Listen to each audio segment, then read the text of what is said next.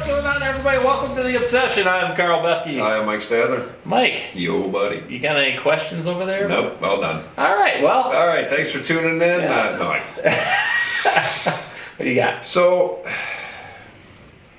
I had a guy actually ask me this, it's maybe a week ago or so, and he watches. Thanks. Thanks for watching. I Appreciate throw you. those names out there because I don't want to alienate you from your friends. But You he guys said, listen to them? no, well, maybe some people do. Yeah. He's like, well, you guys are always doing stuff on your properties and stuff like that. He's like, so he basically asked, he's like, are you worried about the activity on your property? One, it's kind of a two-parter. And he's like, and when do you decide you're not going in anymore, basically, or you try to limit it as much as you can? So I said, that's a pretty good question. It's a good question. Well, I'll start. My view on my property. I limit my entrances and exits beginning of August. That's when I start to limit things. The rest of, and through my hunting season. The rest of the year, we can go on there every day, I don't care. Yeah. See, I knew you were going to say that because it's the same thing I said. It doesn't matter to me. That's when the wife can, you know, walk around, do her thing, go, whatever. You want to go camping? Take kids want to go camping, do your thing, whatever. That's what it's for. Yeah, because like, you know, here, for instance, you know, we're doing trees again. So, you know, we're going to be planting trees here over the next several weeks. You know, and I'm going to be in and out watering trees for 4 months. Oh, yeah. You know, now come August, they got to make it.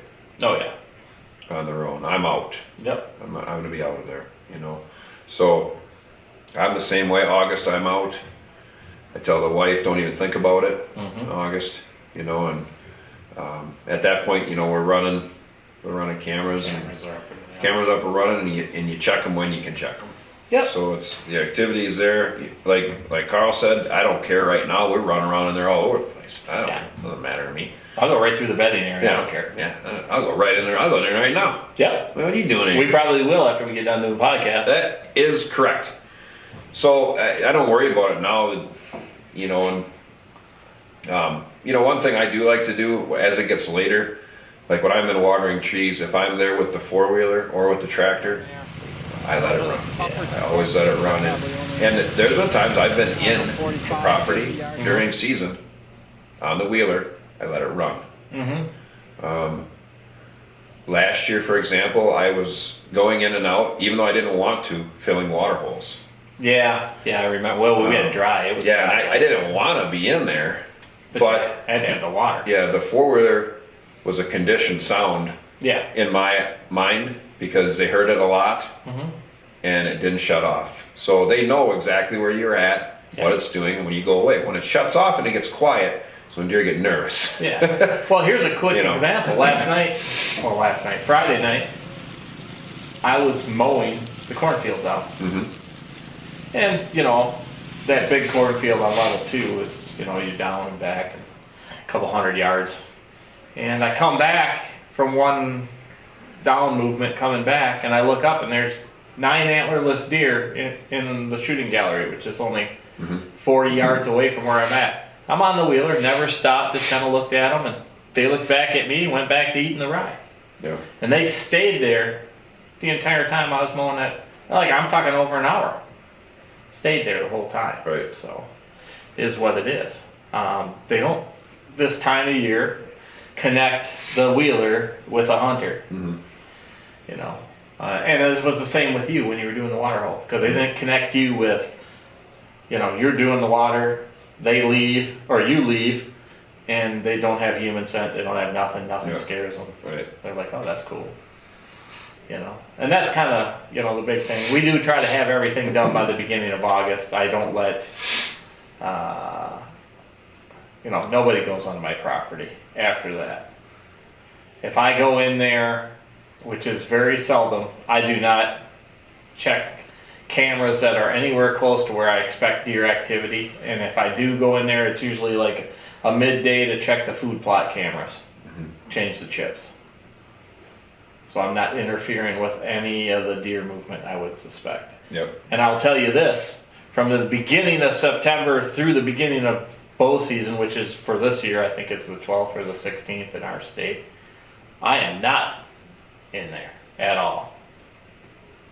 Or this year we'll be out west hunting, so that helps. Correct. Yes. Yeah, I run sow cams here because they work, so I don't go in there at all unless I have to. We already know what's going on for the most part. You know, Karl's the same thing as the stands that we're going to go hunt at his place. We're going to hunt at the right times and the right winds, and then each of us are going to pass by whatever X amount of cameras to go to that. That's when we change chips and come back out. Yeah, so and the only reason I don't have cells is because my land's in the valley and they yeah. don't work there. So just we're real smart about that activity. We're always like to limit our activity late, obviously. You know, like I know last year when we were hunting at your place, I had my wife actually go in, I believe it was the day before I shot my buck and fill water holes.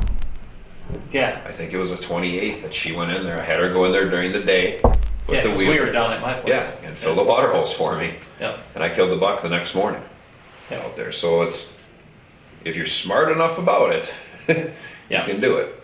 You know, but yeah, try to limit August 1, get out. Yeah, let's try to stay off any of the hunting areas. Let it settle down and, you know, and then just be careful on your entrances and exits. Yeah, well, I think we've really found that that 3 to 4 week time period because that's the time of year the bucks are moving into the properties. If you just let them be, they get in there, they get comfortable, they know the property, you're going to have more bucks to hunt, I think. So we appreciate you listening. We appreciate the question. Hopefully that answered your question.